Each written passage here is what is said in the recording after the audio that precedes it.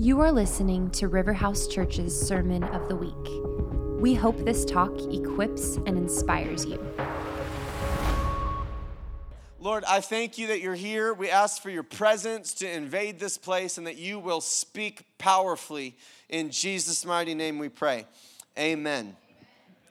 All right, so we are on this topic of prayer, and this is probably like my third or fourth week here talking about prayer. And as promised, I told you I was going to be the little drummer boy. I was going to get my prayer drum and rum pum pum pum until we are embodying being a people of prayer. And so I'm going to just continue on the same theme, but I'm going to take a little different approach towards prayer tonight. And I actually want to contextualize prayer in the process of what the Lord has us in as a community and in our own individual life. So I have some thoughts I'm going to share with you because I truly believe that prayer is the most important thing that we can do. It's the beginning. Until we're a people of prayer and we learn to live and abide in the presence of God, everything else we're doing, according to Jesus, is worthless. You know, and so it's just so strong in my heart. And I feel the Lord just saying, continue to just sow seed and lay a foundation that we be a people of prayer, truly, in the way that we live our lives, that this is embodied, and we pray in the same way as the Rabbi, Jesus, who is discipling us to become like him. So I have some thoughts, and I want to share a little bit out of the life of Joseph and kind of look at his story to contextualize the season that I believe we are in as a church. And so Joseph was called as a young man. He was 17, they believe, when he started having his dreams. He had favor on his life. He had a robe of many colors. He was given prophetic promises from the Lord. And, he was called. And though he was called at 17, he had to go on quite a journey to get to the fulfillment of that call, right? And many are called, but few are chosen. And I don't think that's because God doesn't choose everybody that he calls. We're all called. But the chosenness is part of getting to that journey of fulfillment. And it's a long journey. And I want to key in specifically that Joseph, we know he gets sold into slavery, but then he finds himself in these middle years. It was about 13 years from called to fulfilled. And in these middle years, the bulk of it was in Potiphar's house and then in the prison.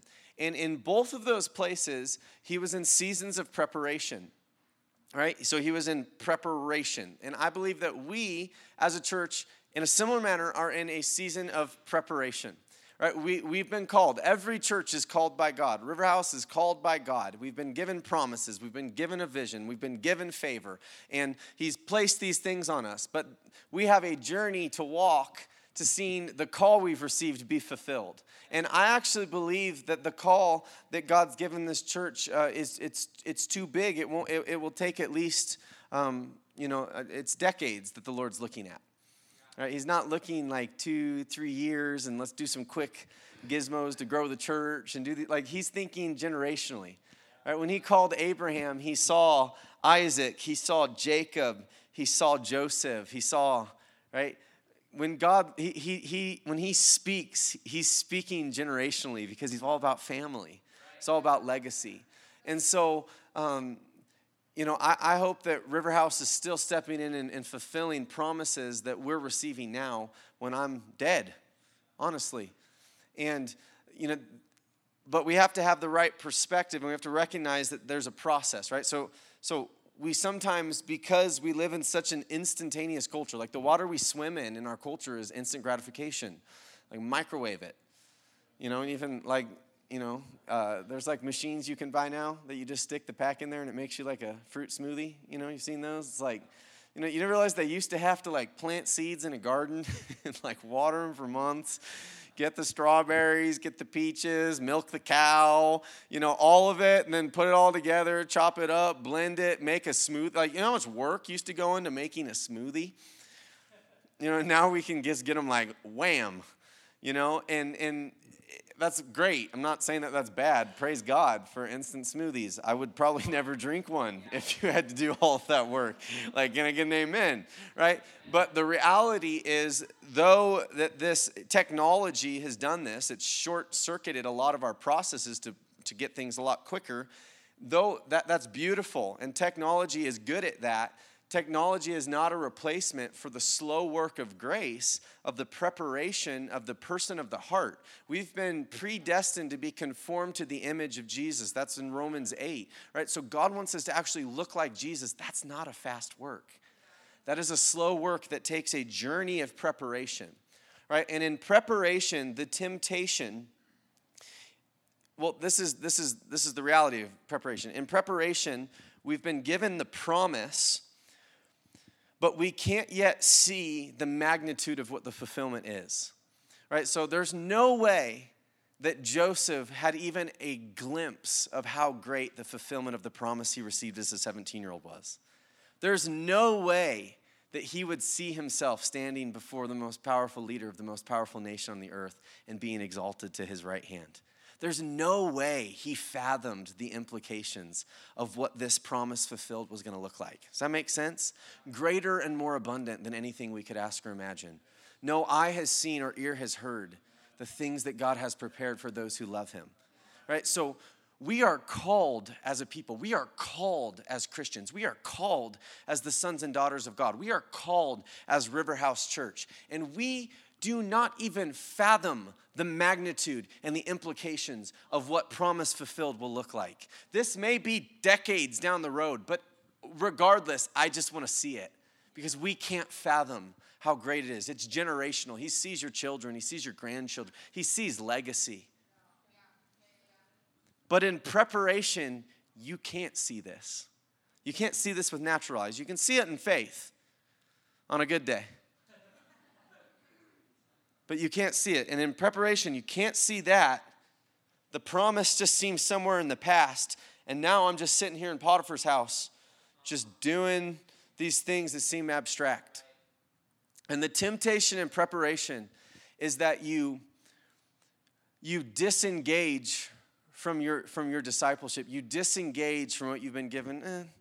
It's not that big a deal. Do I really have to give it all? Do I really have to press in? Do I feel like praying today? Do I feel like coming to church this week? I went the last 2 weeks in a row. Do I need to go this week? I got to drive 25 minutes to get to River House. You know, it's so funny. Like, hey, you better cherish those 25 minutes because half of California, I heard, is moving here. So in California, it takes 25 minutes to go to the grocery store, you know, and they're all coming here. So pretty soon it's going to be like 25 minutes, but right? Anyways, that's a 9 point. Takes 25 minutes to come to church. Like, do I really want to go? Do I really want to go to Tuesday morning prayer? Do I really need to be in the Word? Do I really need to engage? You know, I don't really like my boss. I don't like my job that much. It just seems, I'm just going to go through the motions so I can get my paycheck. Do I really need to do all my work heartily as for the Lord, not to men, knowing that He's the one who sees and will reward me? Do I really need to fully engage, or can I just go through the motions, right? The temptation in the preparation season is that you forget.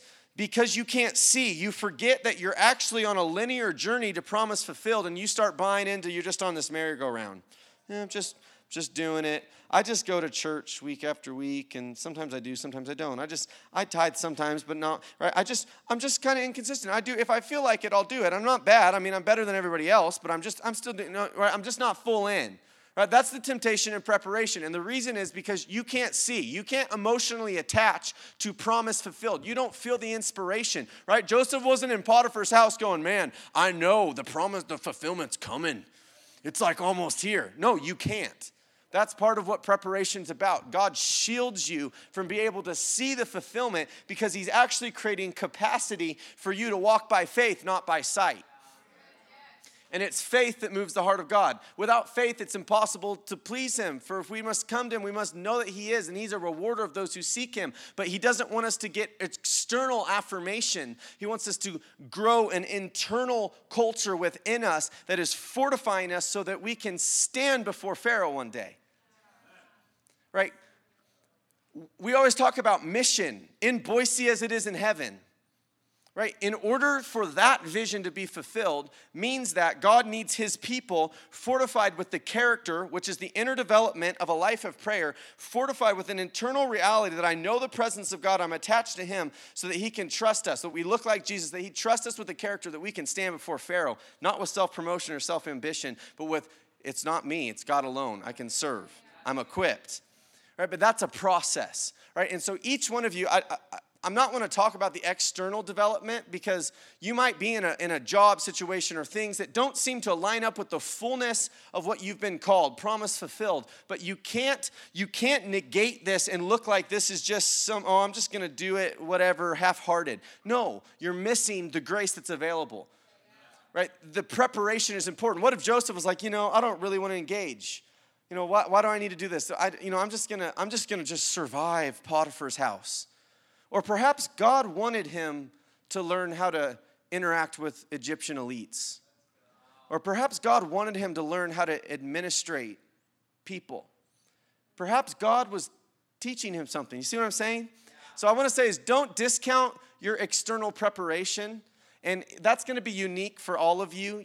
We could sit down and have coffee and we could probably speak into the certain dynamics of how God's equipping you in the place he's called you in life. I don't want to talk about that tonight. I'm talking about prayer. So that there's an external preparation. There's also an internal preparation. And the internal preparation is that God actually wants to grow you through a life of prayer so that you live with hope, peace, and joy.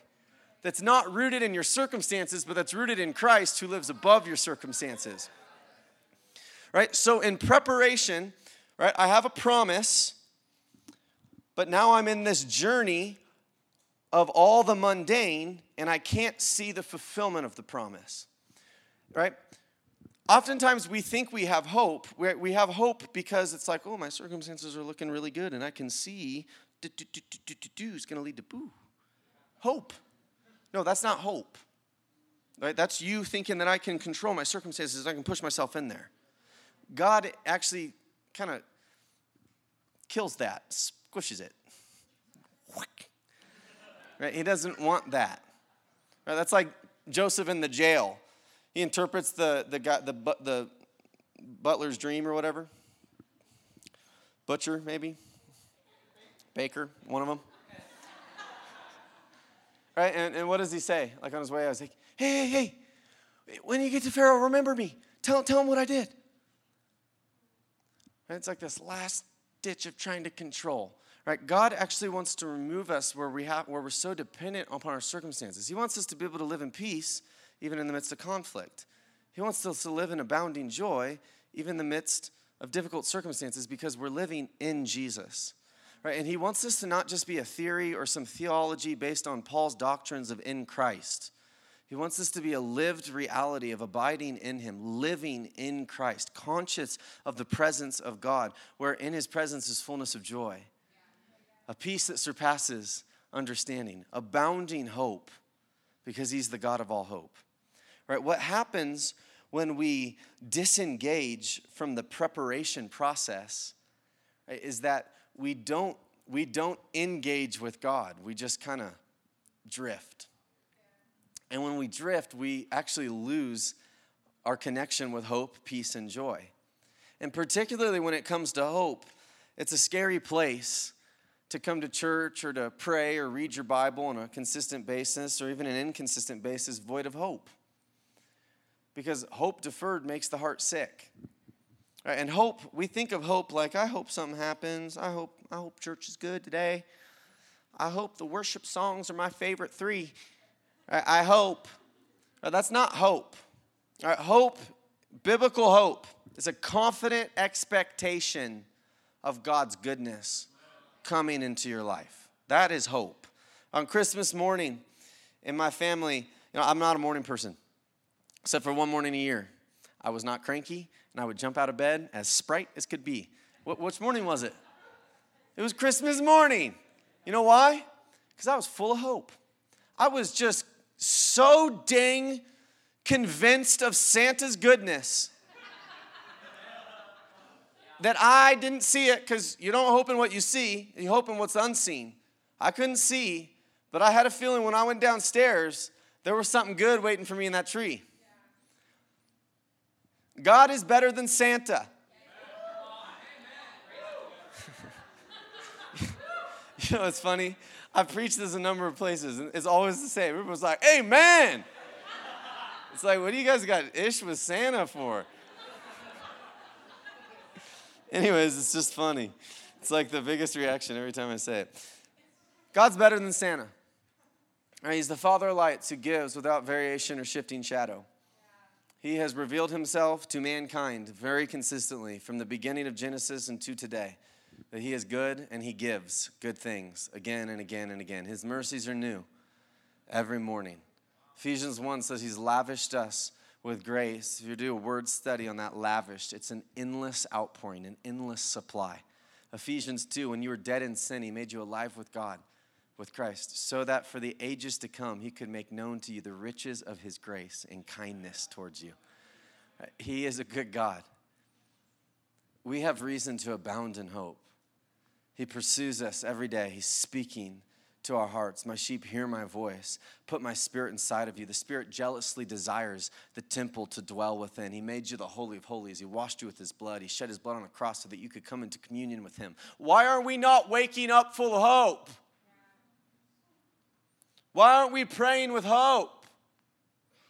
Why aren't we gripped?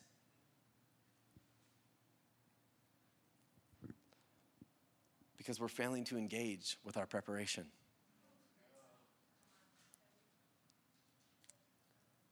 I was in Israel years ago, me and my brother, and I don't really know exactly what we thought was going to happen when we went there, because we went with a one-way ticket. We had no plan. Definitely, I thought revival was coming to Jerusalem. And on the second day we were there, we were walking, we were staying right outside the old city at a church. And the Damascus Gate kind of has a big amphitheater of stairs that kind of come down to it on all sides. And we were kind of standing at the top of the stairs, and all of a sudden some Islamic youth started kind of rallying, got angrier and angrier, started like throwing bottles. We're like, wow, this is kind of crazy. Never seen like mob, you know? And next thing I know, like IDP jumps out of the gate and just starts shooting at them with these like stun grenades. And it sounds like bombs are going off. Boom, boom, boom, boom, boom, boom, boom, boom. Me and my brother are like, what's happening right now? But we're stupid. And so we just like, hey, let's see where they went. So we start kind of just like walking. Like we were keeping a safe distance. We weren't that stupid, but we're like walking, and all of a sudden we kind of hear like noises loud. And next thing we know, we're surrounded by a stampede of Islamic youth being chased by the IDP, being shot at with rubber stun grenades. And we're running for my life up this back alley thing, so smoky from all the explosions I couldn't see. I turned the corner, there was this car, and I just jumped and slid under that thing, put my head in my arms and said, God, don't let me die. I really wanted an American flag to be like, no. It's me. It's Big Brother. Did not have one. So anyways, adrenaline high. And after the high comes the low. And that was the next morning when I woke up and was like, okay, what am I doing here? And I think all my notions of bringing revival were completely squashed. So I was like, I am in something that's a lot bigger than me. So I thought that was funny. Anyway, so I'm sitting there like low, like, whoa. It kind of spooked me, you know. And I was praying, and I just like, okay, Lord, why am I here? And he said, I want you to pray. And I was like, yeah, okay, but like, why am I here though? And he was like, I brought you here to pray. And I was like, no, Lord, like, what will I do after I pray? And I felt it so strong. And he was like, no, I don't think you get it, Jordan. He said, I want you to pray. He said, I want you to pray in the morning. I want you to pray in the afternoon. I want you to pray in the evening. And to be honest, I felt like I just got put in spiritual jail. I was like, wait, what? So I was like, okay. And then my brother woke up, and I said, hey, dude, I got to tell you something. He's like, what? I was like, God told me that us, we're supposed to pray, like morning, noon, night. And he's like, dang it. And he said, God told me the same thing last night. And so we started doing it, and to the point that there were many days that we would take watches in the night, 2-3 hours, and one of us would sleep, and then we'd wake the other one up, and we're just praying, and took it seriously. I mean, it felt like a sentence, but I didn't have many options. And we'd wake up in the morning, we'd pray a couple hours on our own. We'd go to this Baptist prayer house that we'd be at, usually for a few hours, make good friends with the missionaries there. Then we'd walk the old city and pray. Then there was kind of like a charismatic prayer house we'd go to. They had more flags than the Baptist. Just a few. And then we'd go like sometimes the Mount of Olives, and we'd go back and we just prayed. And as I persevered through that, it was about 3 months of that. And, you know, I don't share this in any way to like puff up. I'm just saying I persevered, and it was drudgery. It felt difficult. It was like, what am I doing? What's going on? But as I just kept persevering and just kept going and just being faithful to show up, I began to experience God's presence in ways. It was, you know, I had experienced God's presence a number of times in my life leading up to that. I remember the first time I was in 6th grade. It was morning devotions before I was going to school with my mom. And she just said, George, I feel God's presence here. And I want you to just open your arms and say, you know, you come, Holy Spirit. Something like that. I remember my legs were crossed, and this was my devotion posture. And I opened my legs, and I unopened my arms, and I just began crying really hard. And I knew that there was love that I was experiencing. And I had, you know, a number of experiences that were intermittent. And in this season, it was like I just entered in and then stayed. And there was this consciousness of God's presence where it became real. And in Christ wasn't just a theological term. And hearing his voice wasn't just a myth for far off. Like, I began hearing his voice. I would ask questions, and I would get responses, things that I did not know. It was like I was having a conversation, which is what I read biblical Christianity to be like. My sheep follow me because they know my voice. So things got real in that season as persevered and we're faithful. And this is the thing about prayer. I think a lot of times we try and we give up so quickly, and we don't really persevere. Because prayer can't be taught on a stage really well. There's certain instructions that we can receive, but the heart and the spirit of prayer can only be caught. It can only be experienced. And I believe praying with people is a discipling experience, but there's something that just when you get intimate with the Lord yourself, something happens that's a miracle, and it awakens something in you, and nobody can take you there except you. And it's a choice that you have every single day of your life. Am I going to create the space? Am I going to put in the time? And even if it feels like drudgery, and even if it feels like I don't know what's going on, and even if I don't know what I'm doing, it doesn't matter. Do you just keep showing up? You know, do you just keep showing up? I read an article years ago by Ray Allen, who's a famous basketball player. He's one of the best three-point shooters in the history of the NBA. And in honor of the NBA Finals, which are happening right now, I feel like it was necessary to bring something up with a basketball analogy. Go Warriors. If you know the score, don't tell me. But he was one of the best shooters in the history of the NBA, Hall of Famer. And it was an article where he was writing about what distinguished, in his opinion, the good and great players from champions. And he said it was like he said, this isn't going to like have an appeal. This isn't going to be flashy, what you'd want. He said, but it's the little things. He said that what distinguishes the called from the chosen are the little things. He said it's doing the little things every single day, being faithful to show up and do the little tiny things, the little tiny movements, the little tiny drills, just faithfully doing the little things day after day after day after day. He said that's what creates excellence, and that's what creates greatness. I read another article one day where it was a coach of his talking about his work ethic, and he said, I used to always watch.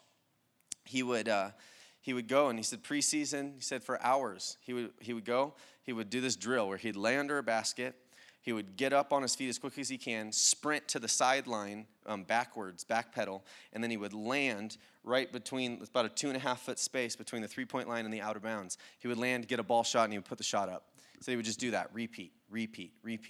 And in the NBA Finals, one of the most iconic shots in the history of basketball, end of the game, his team was down 3, I believe, and shot went up. He was down under the key. You get all tousled with people. The ball goes out. He gets up, sprints back on a back pedal right to that spot, gets the ball, goes up and shoots it. One of the most iconic shots in the history of the NBA.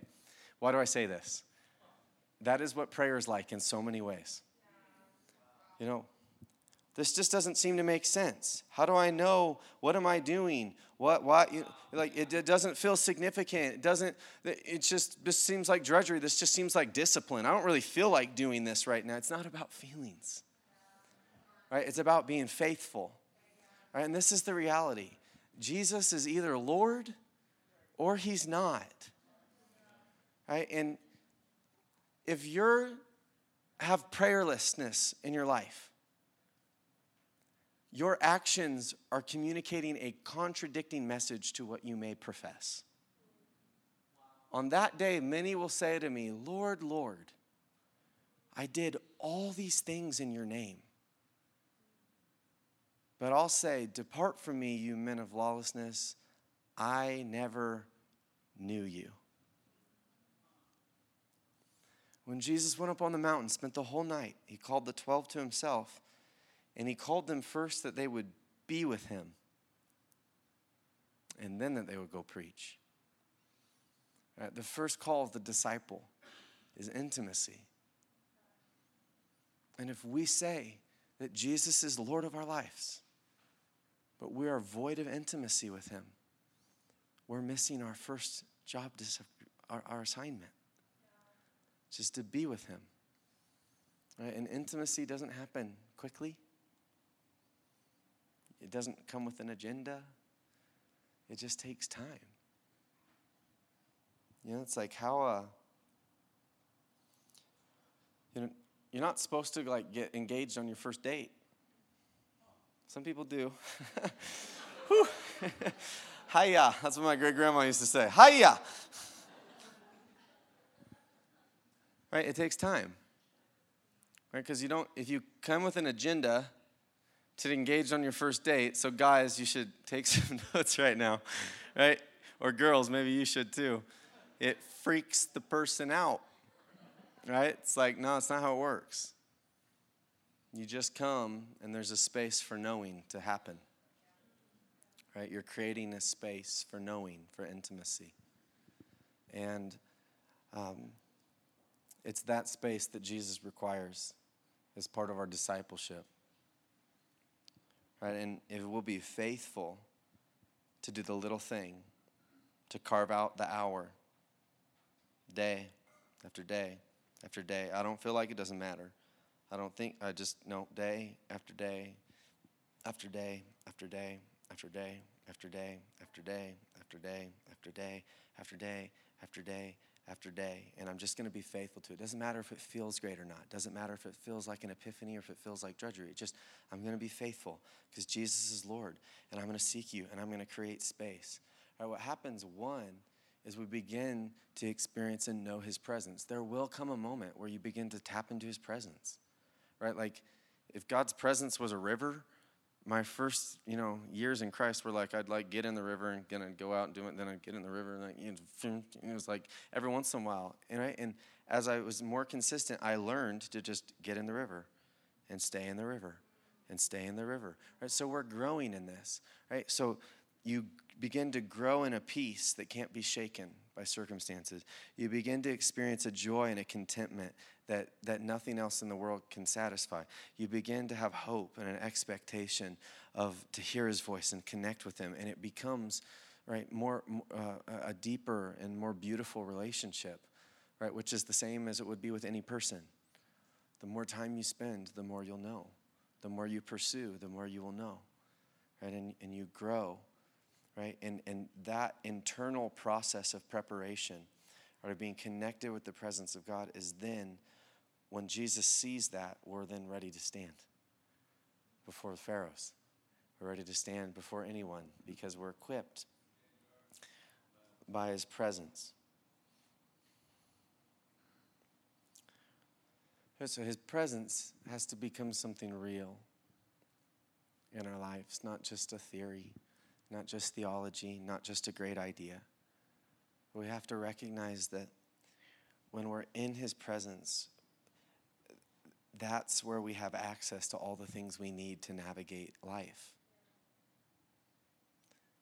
Right? And we have to recognize that when we're not in his presence, this is Jesus' words, not mine.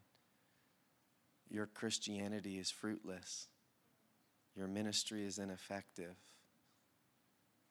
Your striving isn't producing anything of kingdom value. Apart from me, you can do nothing.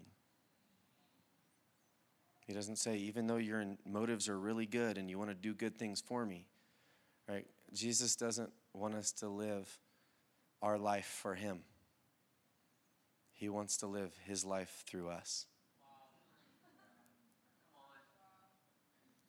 Right? And when we become intimate with him,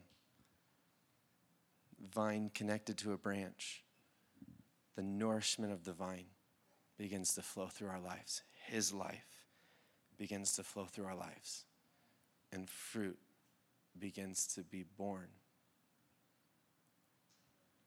Right, people sometimes ask me, sometimes they just look at me funny, but they say, how are you doing what you're doing at your age?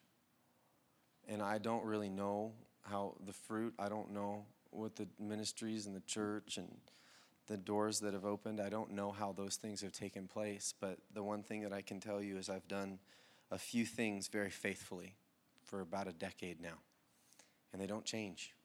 Like it's like sometimes I'm like, is this it, Lord? Like, am I doing everything? Do I need to add some new things?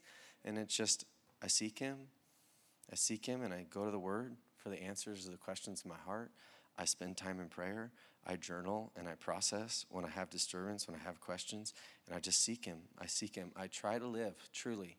My aim each day that I got breath in my lungs is I want at the end of the day to be able to look back at that day and say, the way I live today tells you that you're the pearl.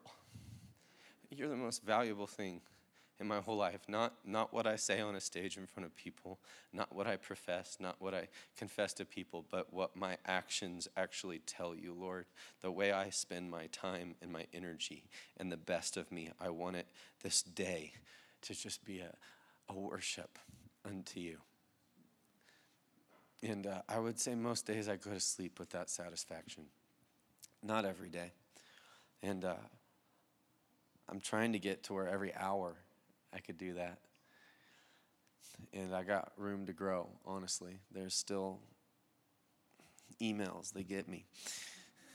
But anyways, God's presence is not to be a theory. It's to be a real experience thing. Moses in Exodus 33, he's tired and exhausted from leadership. We derive this from the fact that God tells him, I'll give you rest. We didn't ask for it. But he's praying. And he says, in verse 12, he says, see, you say to me, bring up this people, but you have not let me know whom you'll send with me. Moreover, you've said, I've known you by name, and you found favor in my sight. Now, therefore, I pray you, if I've found favor in your sight, let me know your ways, that I may know you, so that I may find favor in your sight. Consider that this nation is your people. And God replied, my presence shall go with you, and I'll give you rest. And then Moses said to God, if your presence does not go with us, don't lead us up from here. For how can it be known that I have found favor in your sight, I and your people? Is it not by your going with us, so that we, I and your people, may be distinguished from all the other people upon the face of the earth? What makes us unique? What distinguishes Christianity from other religions and makes it something more than just a moral code is that we're a people of presence. We're aware, consciously aware of his presence. And this is their prayer. The inner preparation is simply the work of teaching us to become aware of his presence. There's a man named Brother Lawrence. He wrote a little book called The Practice of the Presence of God. He's a German monk. And people would travel by horseback. He was alive in the 1600s. They'd travel by horseback hundreds of miles to watch the man do dishes. Because as he did dishes, he did them with this conscious awareness of the presence of God, and people would marvel just at the peace, at the presence. They wanted to behold God's presence on this man because he cultivated a life of prayer. And I like that it was to do the dishes. It makes it a little more practical, you know?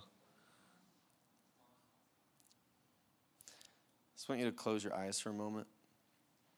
And, when we close our eyes, our other senses actually get heightened. And I think sometimes, we struggle with God's presence because well, I can't see you. And that is true most of the time.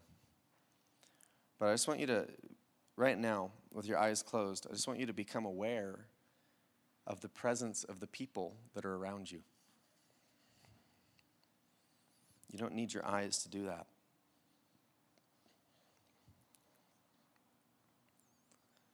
As human beings, we're actually hardwired for connection. And so we're very sensitive to the presence of people. We can hear breathing. Sometimes you can just sense people. Right? And we know intuitively some people have very peaceful presence. Some people have an anxious presence. Some people have a joyful presence. We're really good at recognizing presence. But the person that we were most intimately and perfectly designed to recognize and connect with is the lover of our soul, Jesus. So even though we can't see him with our natural eyes, when we really still ourselves, we can become quite conscious of him. So I just want you for a few moments to just still your heart and become aware of Jesus. It may be peace. It may be a whisper in your heart. It may be conviction that grips you. It may be hope and expectation. It may be a joy that bubbles up inside. It can be a lot of things. But deeply, your whole being was created to recognize him.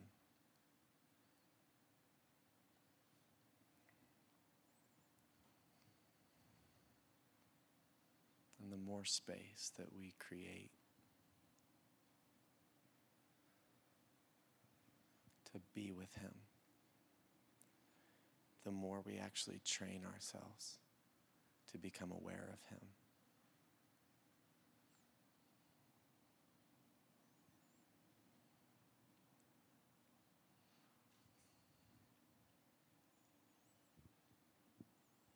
So Jesus, I pray tonight that you make us more aware of your presence.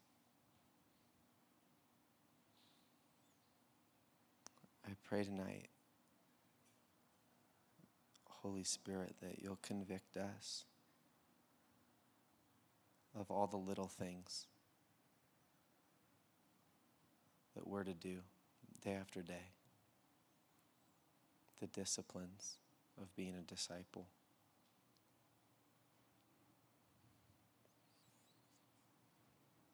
I pray, God, that you'll find here a people that are faithful, committed, disciplined and stable in their faith.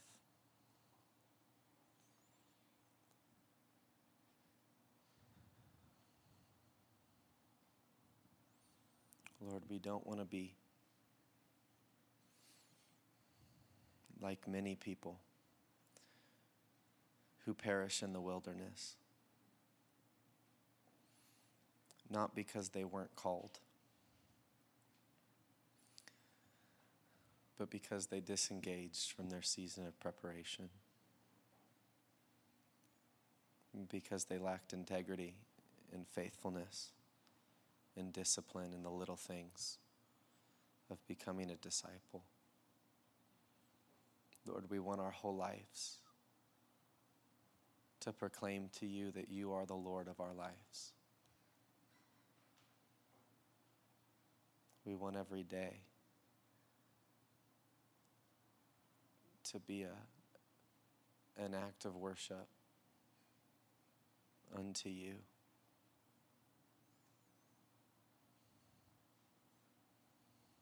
We want to be a people of your presence, God.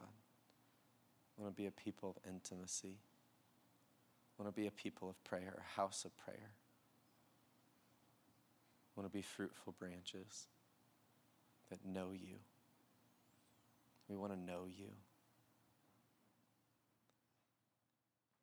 Thanks for listening to the River House podcast. For more information, visit riverhouseministries.com.